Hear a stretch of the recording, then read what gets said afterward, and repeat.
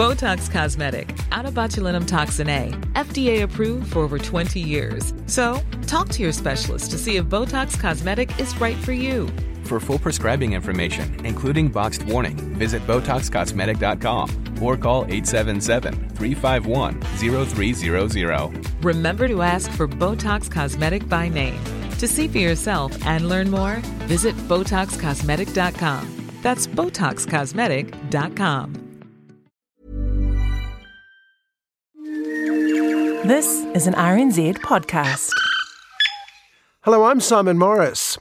I suppose this is an example of first world problems, but there's one ordeal that regular filmgoers are all too familiar with, and that's going into yet another heavily publicised event movie, knowing deep down in your heart that it's going to let you down. This despite the king's ransom spent on taking as much risk out of the experience as is humanly possible. The title includes at least one familiar element. The trailer tells you pretty much the entire plot. It stars people who every social media influencer agrees are still popular. And yet somehow you still have low expectations.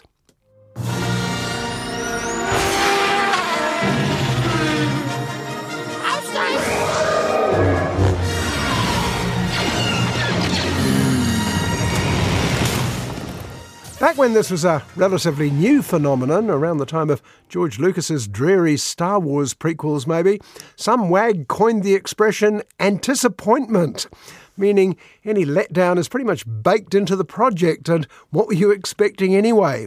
Will I ever see you again? What does your heart tell you? Are you sure about this? Trusting our fate to a boy we hardly know? Anakin Skywalker, meet Obi-Wan Kenobi. Smart people avoid anticipantment by simply not going to any of them. Any familiar title followed by a Roman numeral at any rate, or by a colon followed by more title. But over the years, the number of letdowns has increased, particularly during the holiday season.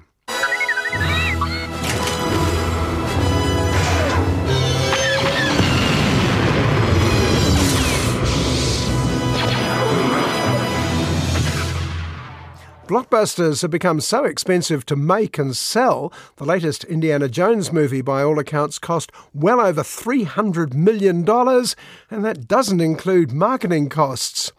Now the only hope of getting any of it back is to stuff the film with attractive elements, like the world's biggest Christmas stocking. I don't believe in magic, but a few times in my life, I've seen things I can't explain. Well, in a minute we'll look at how Indiana Jones and the Dial of Destiny, arguably the lamest title in the franchise so far, got on after a surprisingly warm reaction at the Cannes Film Festival. And we'll look at a couple of films that fished for audiences the cheaper and more old-fashioned way.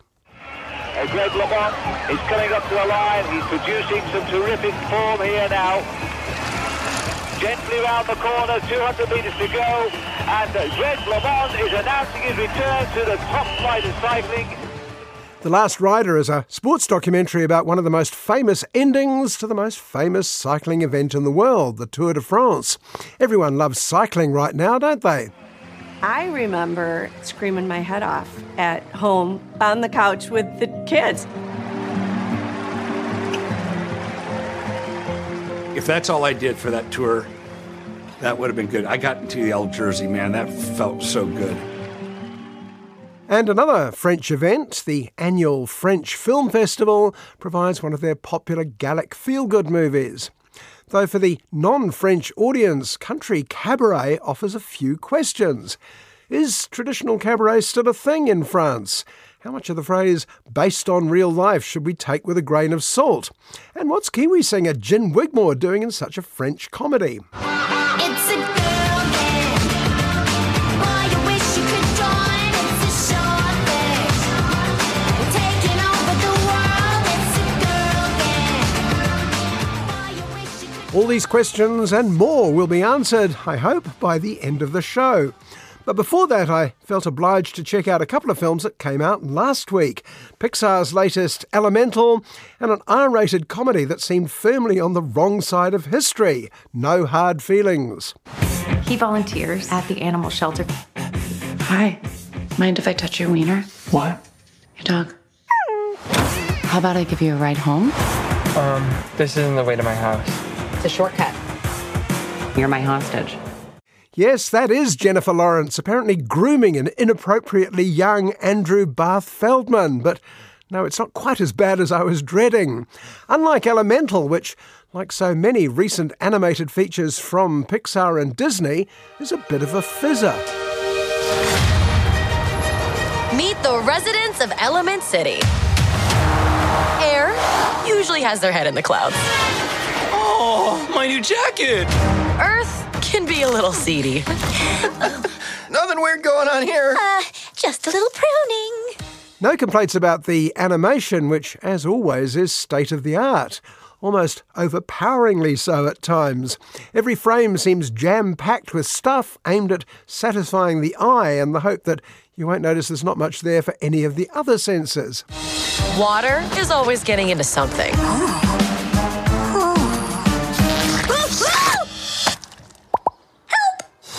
And fire? As ordered, we run a little hot. In the world of Elemental, there are 4 types of characters, all linked to the ancient elements earth, water, fire and air. They may live together in a big city, but they keep to their own neighbourhoods. But what happens when 2 elementals fall in love, you ask? In this case, Ember the fire girl and Wade the water boy. This shop is dream of our family. Someday it'll all be yours. But we all live by one simple rule. Elements cannot mix. Are we asking that? Because it's soon clear that we're in the presence of a rather laboured allegory. One about race, neighbourhoods, valuable life lessons with a big obvious moral at the end.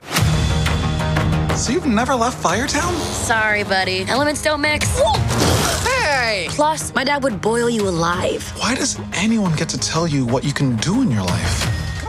And if there's one thing a young audience doesn't want during the school holidays, it's life lessons, particularly ones laid on with a trowel like Elemental.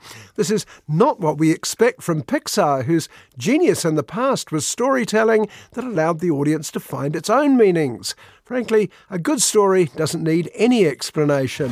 I've been trying to fill my father's shoes, but I never once asked what I wanted to do. With no claim to any sort of valuable life lessons comes a film called No Hard Feelings. It's unashamedly a coarse R-rated sex comedy aimed at teenagers of all ages. Stop! Gary! Court order for asset seizures. So they're taking my car? You went radio silent on me. Is that what this is about? Buongiorno! That's my cousin. Gary, I swear to God, he's my cousin. He's my second cousin. There's something seriously wrong with you. Remember 40-year-old virgin, bad neighbours, dirty grandpa and the rest. The only questions raised by No Hard Feelings are, 1, Jennifer Lawrence decided to make her comeback in this? And 2, who's writer-director Gene Stupnitsky? It sounds like a pseudonym. He's probably just nervous. Why don't you loosen him up? We can go skinny dipping. What about sharks? None here. Jellyfish? Not this season. It's really the lack of lifeguards. Let's get in here right now. Okay. Actually, Stupnitsky turns out to have a better-than-average track record, including Cameron Diaz in Bad Teacher, Good Boys, which was a hilarious intermediate school rom-com, and the successful American version of The Office. But No Hard Feelings seems a bridge too far. Look at this. Need a car, date our son this summer, and bring him out of his shell before college. In exchange, we'll give you a Buick Regal. Date is in quotes. It's gotta be a joke, right? No, have you seen these helicopter parents? Jennifer Lawrence plays a no-hoper Uber driver who needs a car. She sees an ad from a rich couple offering one to a young woman who can, shall we say, introduce their terminally shy son Percy to the ways of the world. And because Maddie has no shame, she agrees to do it. I know, it sounds appalling. You know, we tried everything to bring him out of his shell. He doesn't come out of his room, he doesn't talk to girls, doesn't drink. So when you say date him, do you mean date him or date him? Yes. Date him. Date him hard. Okay. I'll date his brains out. Taking some of the sting out of it is the fact that Percy may look underage, but he is in fact 19. In many ways, it's a sort of reversal of the Emma Thompson movie Good Luck to You, Leo Grand, but still a bit creepy. What you got down there? Something for me? Why? You tried kidnapping me! You're 19. Grow up. I wondered what it would be like these days if the roles were reversed, with an ageing male roue seducing a very young, innocent girl. I know, me too. And then I started to wonder what it would be like with anyone other than Jennifer Lawrence playing Maddie. He'll have a Long Island iced tea. This is the worst iced tea I've ever had. One thing about me, I'm the baddest alive. Dance party. Don't know what to do. I just know my mom would have wanted me to save the house. I don't think it would work at all, but surprisingly, at least it surprised me, with her it works rather well. Jennifer's endearing klutziness, along with her undoubted appeal and comic chops, make it far better than a film called No Hard Feelings has any right to be. Come on, you're getting out of here. You don't belong here. Let's touch me. Get away from her! Stay. Oh, fuck! We should go. Unlike, I have to say, the latest and I believe last outing for Indiana Jones, The Dial of Destiny. You've taken your chances, made your mistakes, and now a final triumph. Indy! Give him hell, Indiana Jones! Well, I can't say I was more than a lukewarm fan of the Indiana Jones films, despite the undoubted talent of the three leading lights: star Harrison Ford, director Steven Spielberg, and producer George Lucas. Lucas was clearly the driving force, once again tapping into nostalgia for the old-fashioned kids' serials of the 40s and 50s that had inspired the first Star Wars movie.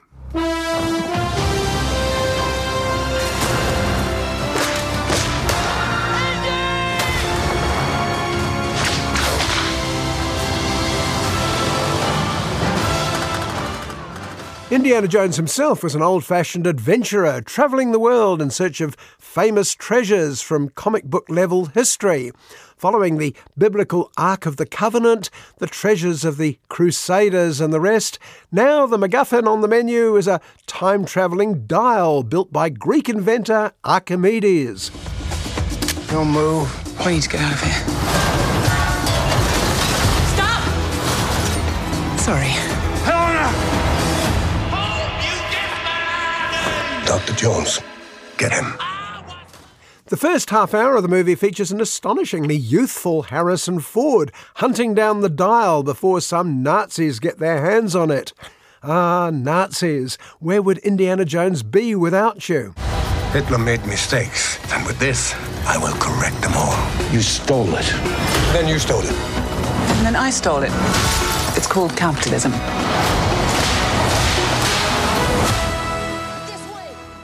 After a seemingly endless series of captures and escapes, Indiana and his buddy Basil Shaw get away with half a dial and go home. 30 years later, Indiana, now a humble history professor, is about to take a grumpy retirement. He flees his farewell party and looks for a pub.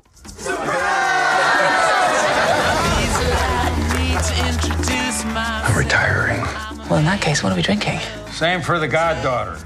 Which is where he meets an old acquaintance, the late Basil Shaw's daughter, and Indiana's goddaughter, Helena, played by Phoebe Waller-Bridge. Phoebe seems to be Disney's go-to trendy actor-stroke-writer these days. Dad told me you found something. On a train during the war. A dial that could change the course of history. Why are you chasing the thing that drove your father crazy? But in fact, the former Fleabag script doctoring services on the Dial of Destiny may not have been needed. The scriptwriting team was already pretty high-powered. Jez Butterworth is one of the most acclaimed writers on the English stage, and he and his brother John Henry are no slouches in the movie field either. Edge of Tomorrow, Get On Up, and others. I miss the desert.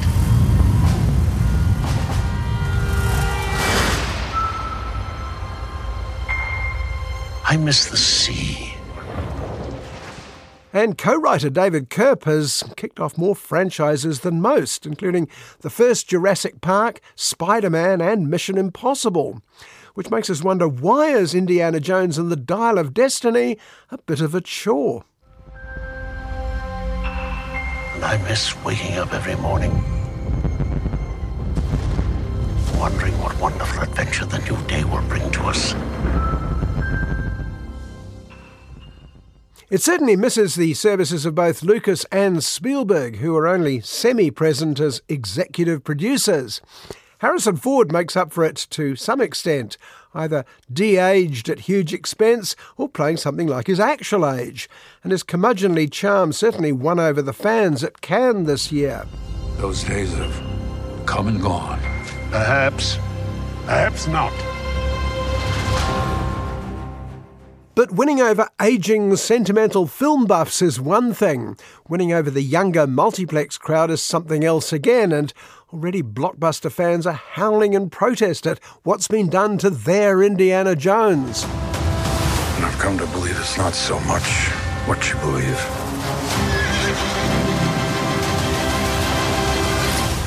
It's how hard you believe it. Well, I say their Indiana. Most of the people shaking their fists at the new woke Jones weren't actually born when the original Raiders of the Lost Ark came out in 1981. And it's hard to know what they mean by woke in this case, other than perhaps it's got a woman in it, and 80-year-old Indiana himself is a little slower on his feet than he used to be. Well, duh, if they don't mind me stooping to their level. Who is this man? I'm her godfather. related. Get back!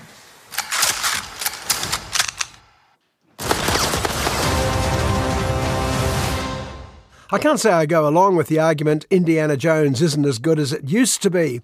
Frankly, he never was, unless you were a hyperactive 11-year-old back in 1981 when all you wanted was non-stop action and a bare minimum of characterisation and plot getting in the way of hurtling rocks and runaway trains. Help me! Archimedes was fascinated by water displacement.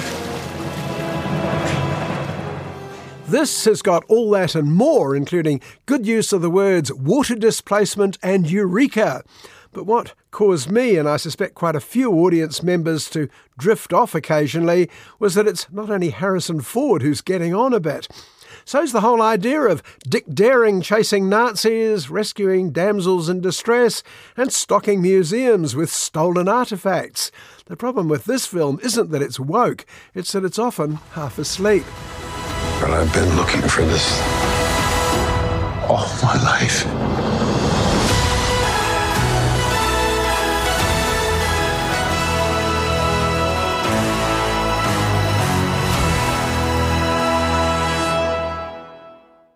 Coincidentally, two very French stories have arrived in our cinemas this week.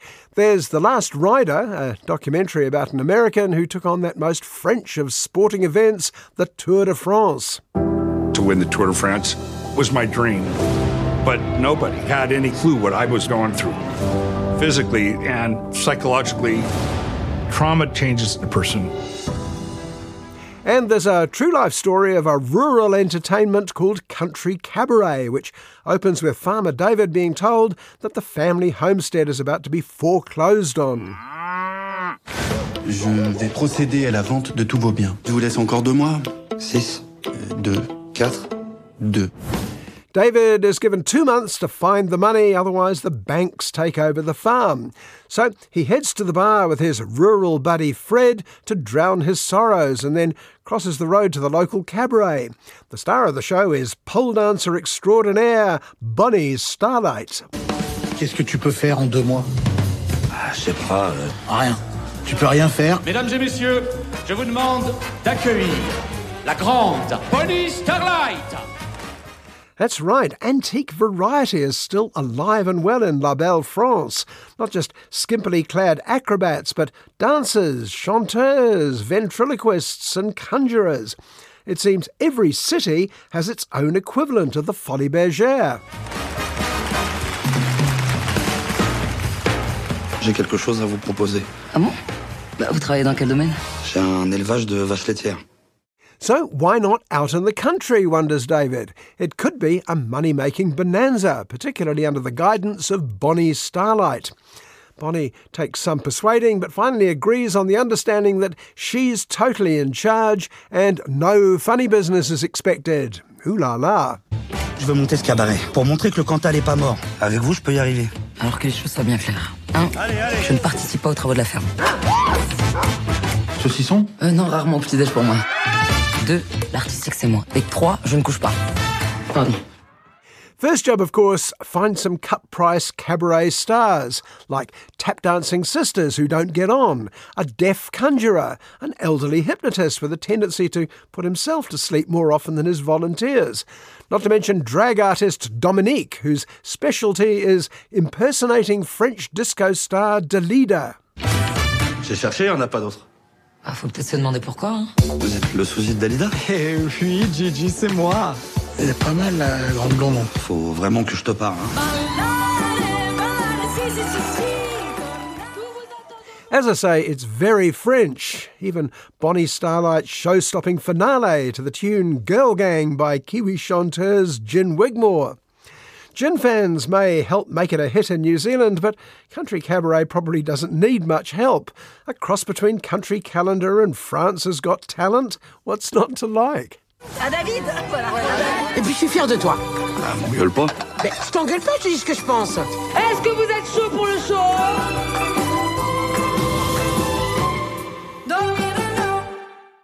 Another popular obsession in New Zealand is sport, of course, and The Last Rider retells the story of the most famous finish in the history of cycling event, the Tour de France. It featured the first American to ever gain the fabled yellow jersey, Greg LeMond. When I started cycling, Americans could never compete against the Europeans. For me, it was like, oh my gosh, that was my dream. As Greg tells it, cycling was entirely the province of French and Italian teams until the late 1970s. So when Greg arrived in Europe, was signed up by a big pro team and started winning events, it was already history-making. The first American ever to pull on a winner's yellow jersey. That was the most magical thing I've ever experienced.